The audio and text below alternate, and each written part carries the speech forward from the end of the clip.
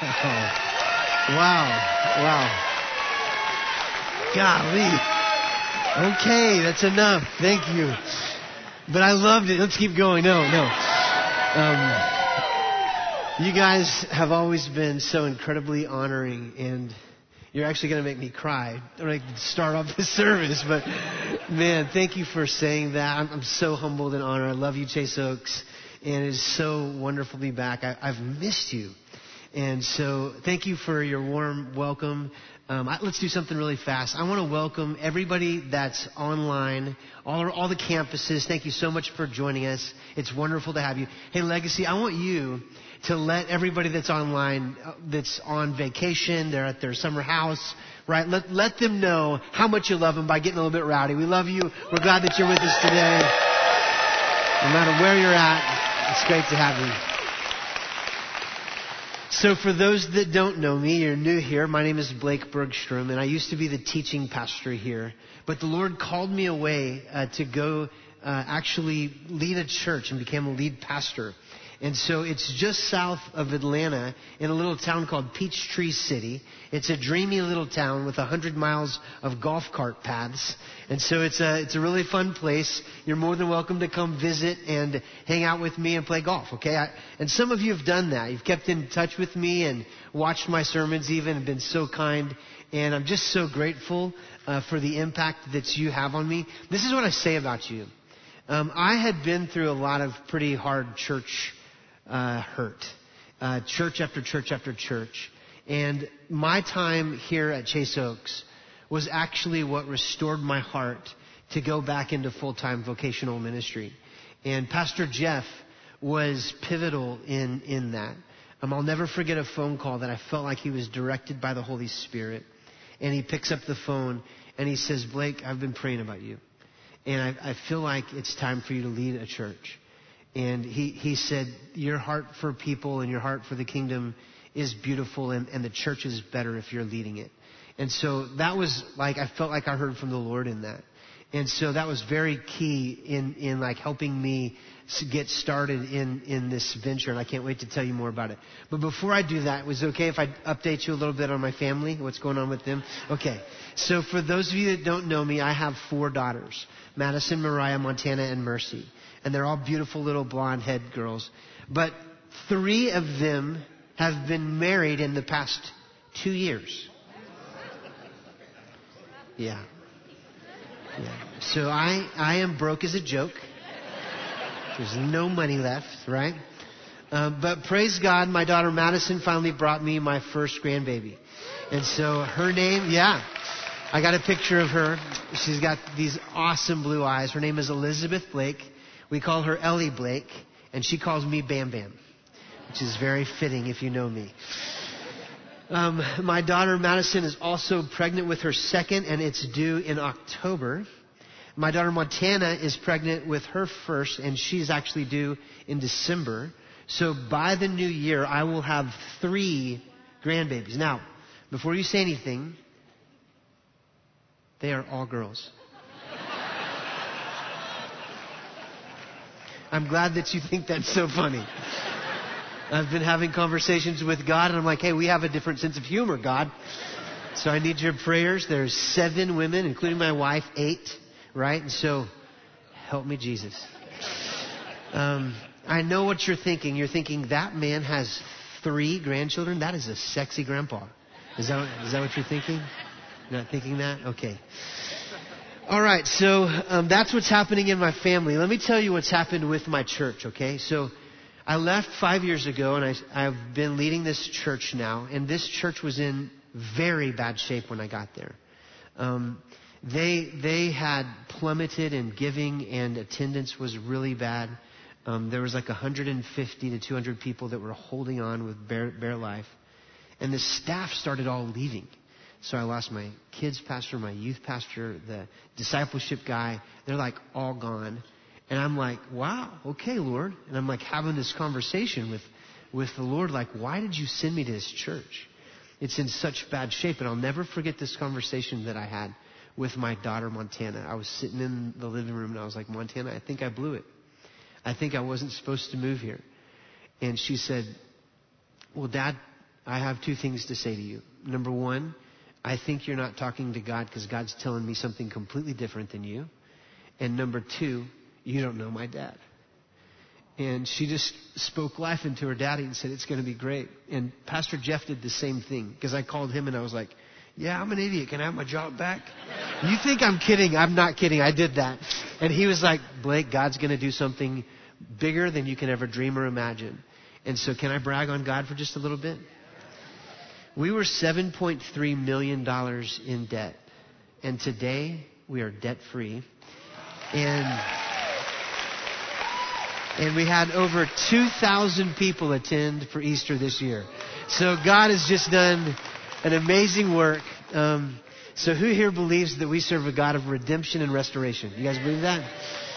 So it's been a remarkable story, and I want to give him every ounce of the glory. But if I'm honest, I really had a hard time leaving Chase Oaks. And being with you is one of the greatest joys of my life. And being back here is very meaningful to me. And I just can't tell you how much I love you, and I really do miss you. So God was wanting me to pivot, though. It was time for me to pivot. And that's what I want to talk about tonight, is learning how to pivot. And the name of my message is Circumstances That Shake and Shape Us. Okay? Touch your neighbor, and I want you to say this. Say, sometimes you got to pivot. Go ahead, say that. That was good. So this summer we are in a series, and it's called Summer Snowball. And we've been talking about how to create momentum when it comes to like personal and spiritual growth. Transformation is always a process, right? And so there's these key catalysts that bring about change that happen in our life. And so this summer we've explored the idea of not getting stagnant and stale and stuck during the summer, but instead to like be intentional and to take small practical steps so we'll grow in our relationship with God and in our faith. So let me start with a question. Is that all right?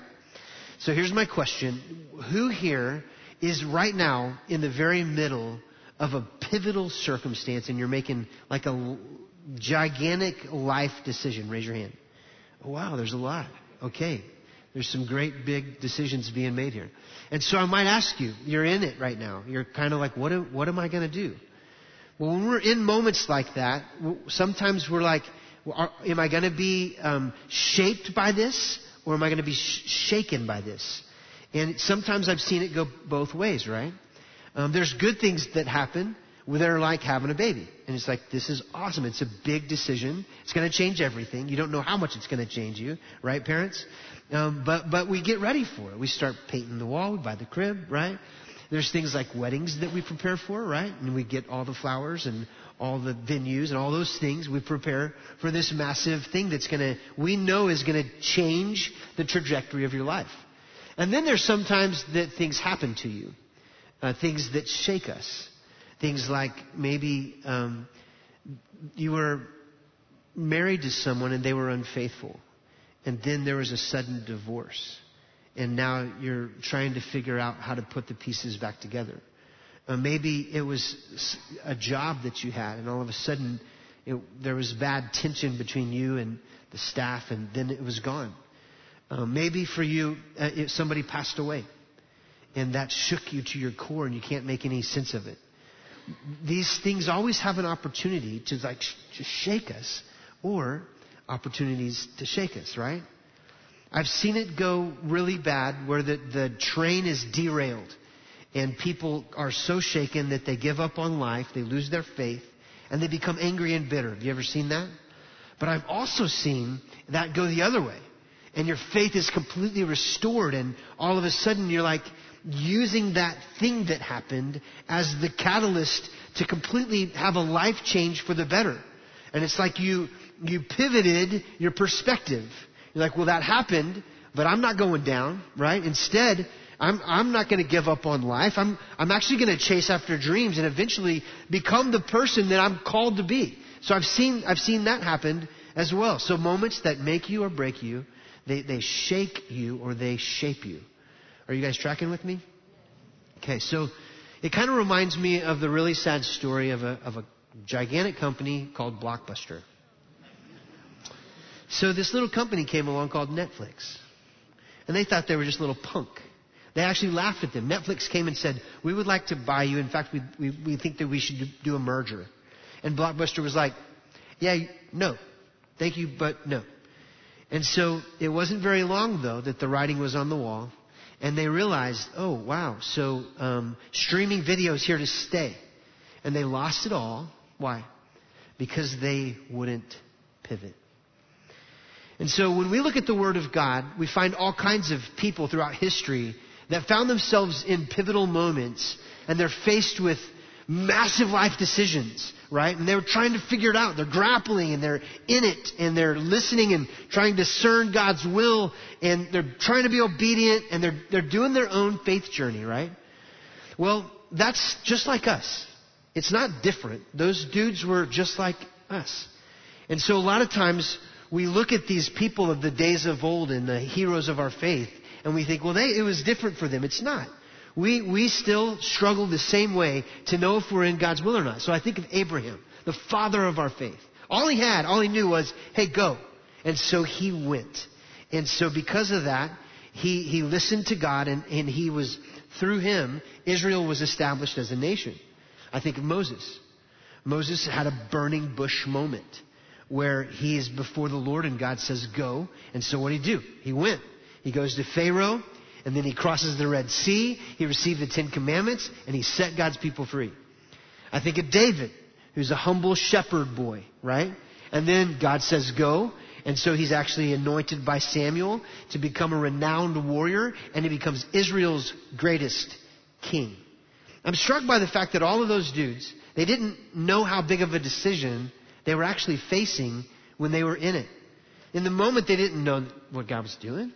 They were simply taking one small step. How many of you know that big moves always start with small steps? You guys know that? It reminds me of a Chinese proverb that says, a journey of 1,000 miles begins with a single step. So today I want to talk about an incredible account of a man who is standing in the way of God. He was literally standing against the movement of the early church. He was chasing after people. He's throwing them in prison. He's mocking anybody that's saved and following after Jesus. And people feared this dude. But then Jesus himself literally stood in his path and told him, I need you to go another way. You've got to stop stepping on my people, and you got to go another way. So let's read Acts chapter 9, verse 1 and 2. It says, meanwhile, Saul was still breathing out murderous threats against the Lord's disciples. He went to the high priest and asked him for letters to the synagogues in Damascus, so that if he found any there who belonged to the way, whether men or women, he might take them as prisoners of Jerusalem. Now, Saul was actually operating with the authority of the high priest. And the dude, he thought he was doing the will of God, didn't he? After all, let me remind you of his, he comes from a good stock. This guy was a Pharisee of Pharisees. He was actually trained by the great Rabbi Gamaliel himself. He was a brilliant theologian of the Torah, and now there's this man that he sees as a threat to the teachings of Judaism. And so this man named Yeshua, Jesus of Nazareth, was coming around and saying to people that he was actually the Son of the Most High God. He actually is called the Messiah. And so Paul is not having it. He's like, He actually thinks of him like most of the people there, that he was a liar, that he was a lunatic and a heretic. So Saul felt like it was his responsibility to eradicate this movement and anybody that belonged to the way. It didn't matter if it was a man or a woman. And so what happens next is actually pivotal. It's probably the most dramatic conversion in church history. So let's watch Saul of Tarsus pivot, and then he becomes what? Paul the Apostle. So God turns this prideful and self-righteous tyrant into this powerful and passionate missionary. Verse 3, here we go. You ready? As he neared Damascus on his journey, suddenly a light from heaven flashed around him. He fell to the ground and heard a voice say to him, "Saul, Saul, why do you persecute me?" "Who are you, Lord?" Saul asked. "I am Jesus, whom you are persecuting. Now get up and go into the city, and you will be told what you must do." The men traveling with Saul stood there speechless. They heard the sound, but did not see anyone. So Saul got up from the ground, but when he opened his eyes, he could see nothing. So they led him by the hand into Damascus, and for 3 days he was blind and did not eat or drink anything.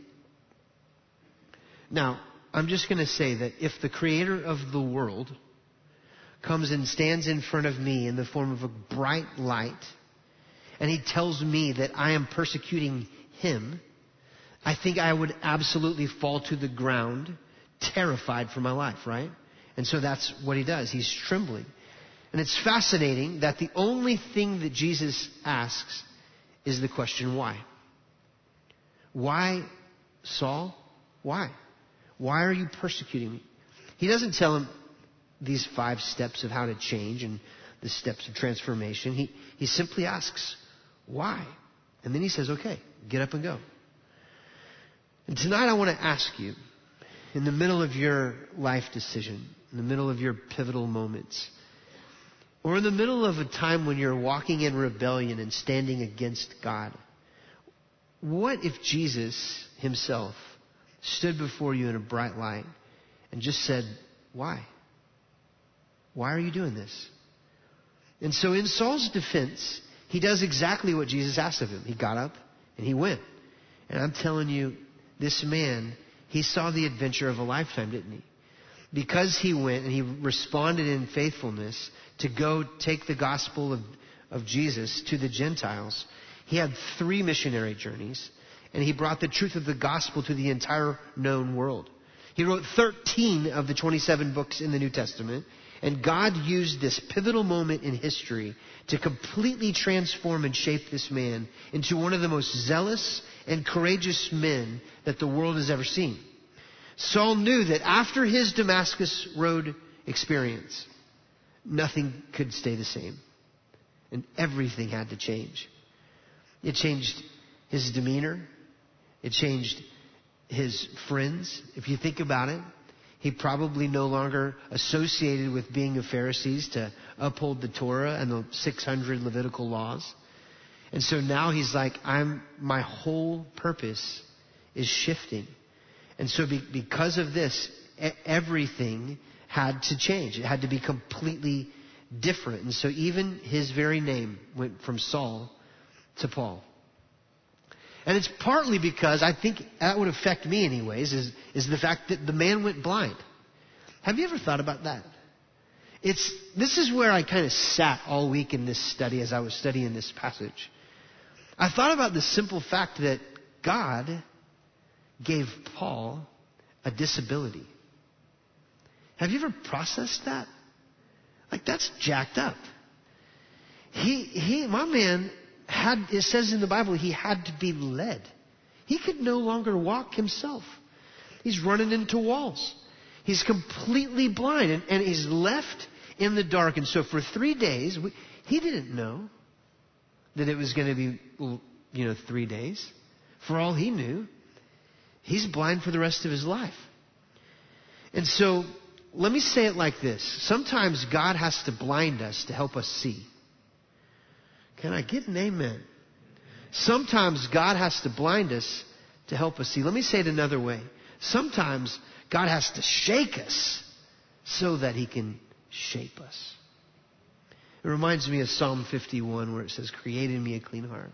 Renew a right spirit within me. Cast me not away from your presence."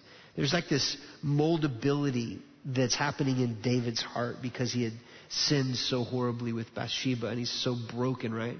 And sometimes it takes a shaking of doing something really awful for God to know that that's what it's going to take to make us moldable enough that he can shape us. I'm fixing to preach. Are you all right with that? Sometimes, though, in the middle of being shaped by God, I don't know about you, but for me, I'm left without answers. I feel like I'm sitting in the dark here, Lord. And sometimes all we have is questions. I don't know how Saul was actually feeling during those 3 days, but those were the days that I promise you, he's grappling with what have I been in my life? And what do I need to become now? I can't go about my old friends. I can't hang in that crowd anymore. Everything's got to change. And so he had to decide of what he's going to do with this idea that now I actually believe that Yeshua was the Messiah. And because of that, I'm going to make him the Lord of my life. And I'm going to give the rest of my life to his teachings. It's in those moments that you realize, God, you really are a potter and I'm the clay. And I need you to shape my heart and my mind and my thinking so that I can be shaped into your image. But man, being molded is painful. It's like the burning away of the dross, right? It's the refining process. And in those moments, we might know that God loves us, but it doesn't feel like it. You're just in it, and you're being shaped by the Father. And we know that he has our best interest in mind, but you might go, I feel like you've betrayed me because I'm blind. You've allowed me to suffer, and I feel alone, and I feel like I'm hurting. And unfortunately, on this side of heaven, we don't know the full story, do we? We don't get to see the big picture. And so sometimes horrible things happen, and we just don't know why. We're just blind, and all we have is sometimes it's just silence and suffering.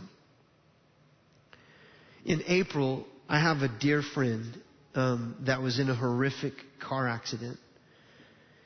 It was at lunch, and he was just going to have some lunch with a missionary that's in our church. And as missionary was his best friend, and they were hit by a car head on, and the car caught on fire, and my friend Brian got out, but the car was burning, and Woody was left in it. And Brian calls his wife and says, he calls Woody's wife and says, I think I killed your husband. I think I killed Woody. And sure enough, they life flighted him into Atlanta, and he died later that week. And this man, he was such a special man. Every Sunday, he would walk up to me and he'd say, Pastor Blake, that's your best sermon yet? It's the best one. And I always say, Woody, some of them suck. You say that every week. And he was a really successful and influential man. He was VP of Citibank for years and years. And so he was this brilliant leader that always had incredible things to say. And in his later in life, he got this fire in his belly to want to tell people about Jesus. And so everywhere he went, he'd be like, man, you gotta come to our church. You gotta come. And so I can't tell you how many times I would walk up to somebody and they'd be like, yeah, I'm here because Woody invited me.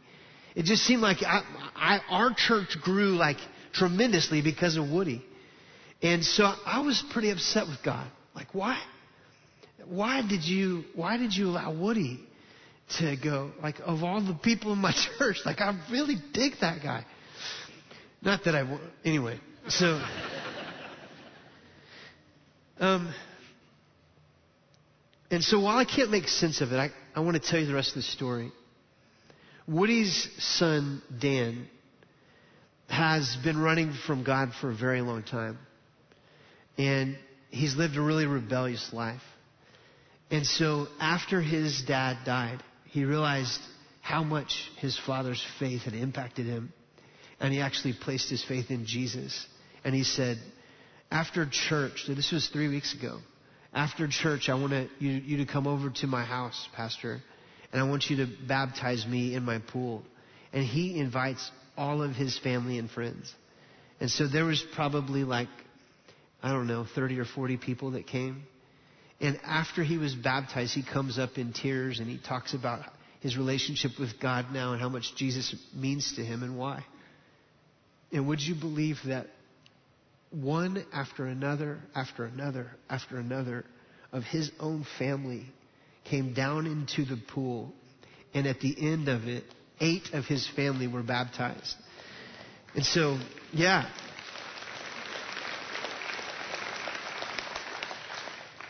Now, to make the statement that's why Woody died, I don't know that. I'm not sovereign and in control of why people die. But it could have been. Maybe God was arranging it, and because of him being shaken, his son was shaped. And so maybe our God is more involved in our Damascus Road experience than you really know.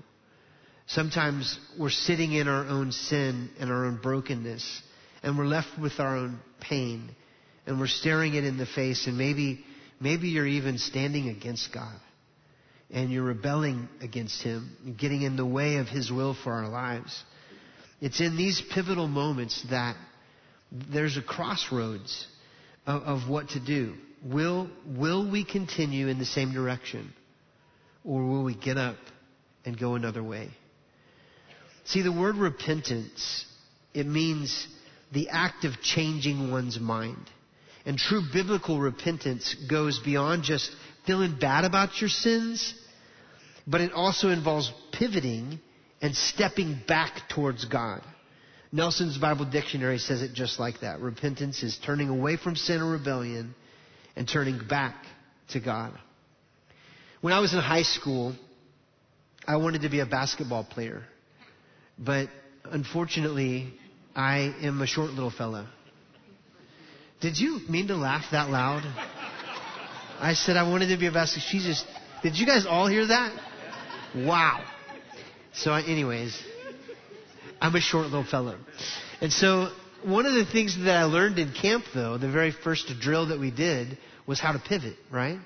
And so you would take the ball and you would turn and you'd spin and you could wait to see a pass and maybe even stop and shoot, right? And so you were pivoting. But the key to pivoting is that you have to be planted, don't you? And in our walk with God, it's similar. If you think about like when you first wake up in the morning, what if you realize the first thing I've got to do is got to get planted.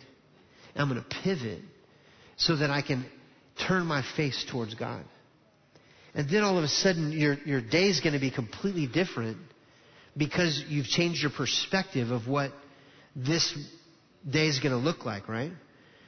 And so I just want to say to you that sometimes this world is really broken and it's filled with despair.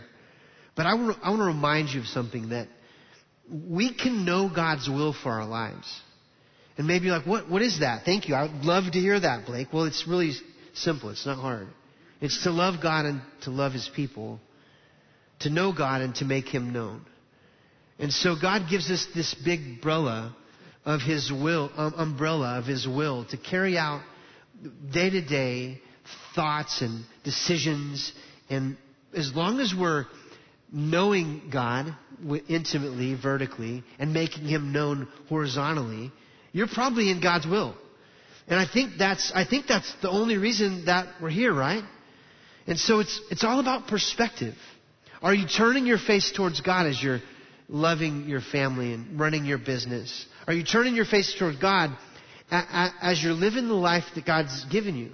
See, because all of life is this battle between sweet and bitter. It's this constant feeling of pleasure and pain. There's joy, and at the same time, there's misery. There's moments that shake us.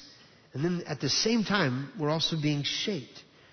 And every day we have this choice to focus on the pain and the death of this world, or we can turn our face towards the goodness of our Father, who is currently in the process of making all things new and beautiful. Do you guys believe that? It's all about perspective. And so there's probably nobody that taught me more about that than my own dad. In March, my father passed away. And it was definitely for me a very pivotal moment. I heard God so loud during that season. And one of the things that I love the most about my dad is that even while he was on his deathbed, you couldn't get the man to stop worshiping God. He would just like say words over and over and over. If he wasn't singing, he was quoting old songs. And the one that he said the most was, he'd always just sit there in his bed as he's dying, and he'd say, I serve a risen Savior. He's in the world today. I know that He's living no matter what men say. I see His hand of mercy and I hear His voice of cheer. And just the time I need Him, He's always near. And right then, I captured him singing He Lives in the last moments of his life, and I'd like to share it with you.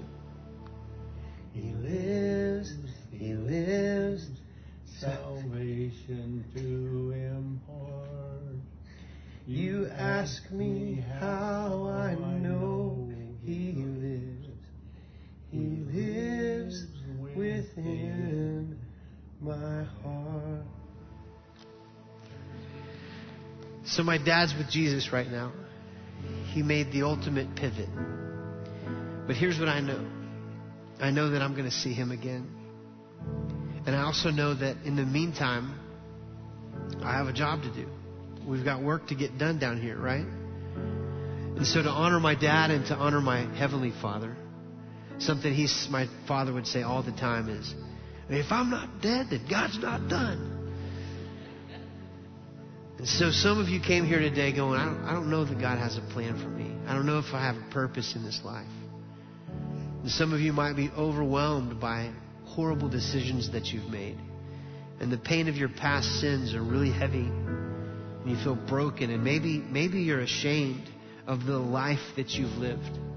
Maybe you're being really mean to yourself.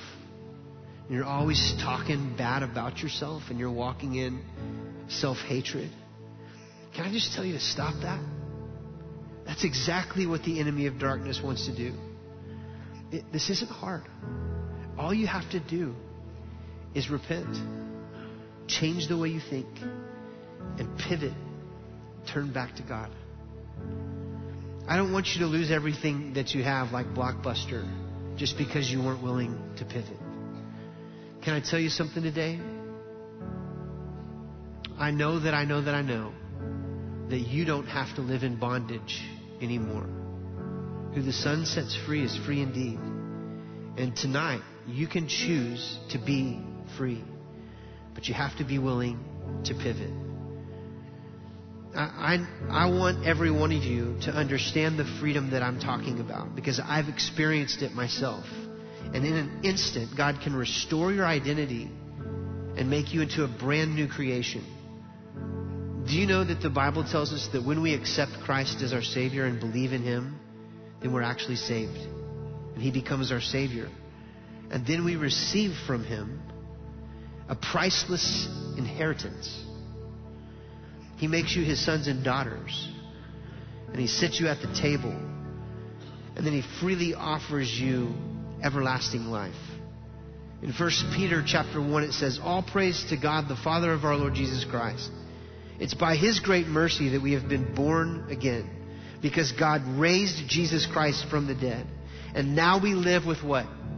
Great expectation. And we have a priceless inheritance.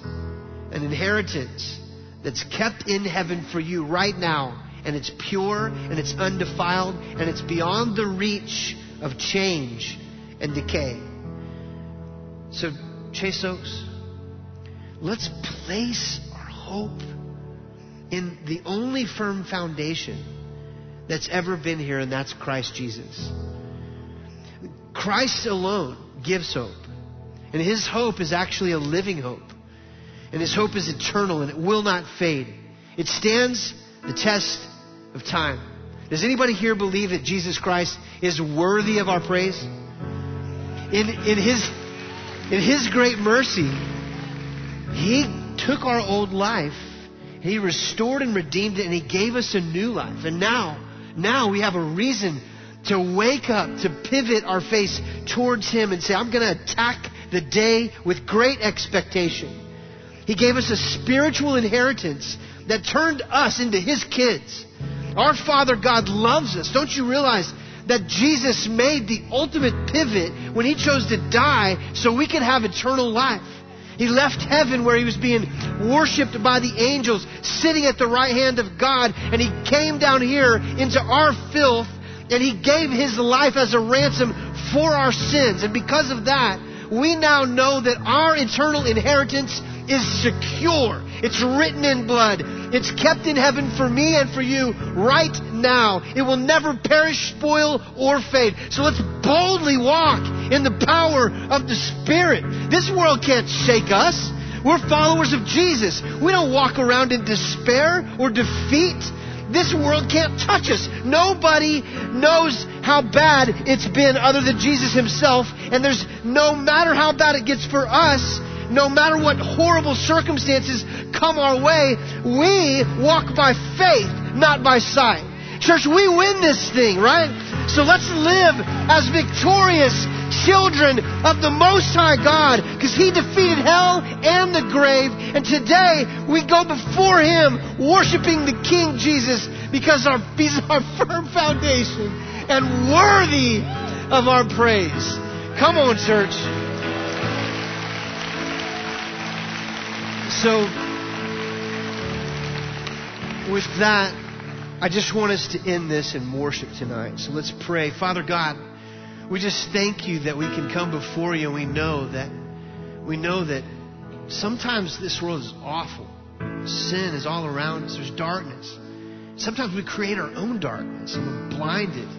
We can't see that we're living for the wrong things. We're placing our hope on the wrong foundation. It's not going to last. And so today, Lord, we just want to place our faith and our hope in You. Jesus, You came and died on the cross for us, and because of that, we have eternal life. So, Father, we repent of the days that we walk around in timidity. I pray we'd walk in boldness and with authority on this earth. Just like Paul, who was radically changed. And he was so different after he had this encounter with You. And I know many people in this room and online have experienced a similar encounter where you really changed them. So, Father, today we realize that some things can't be the same. Because of Your change in us, we can't operate with the old operating system. There's a whole new creation, a whole new life that You've given us. And so, Father, may we walk in the power of Your Holy Spirit.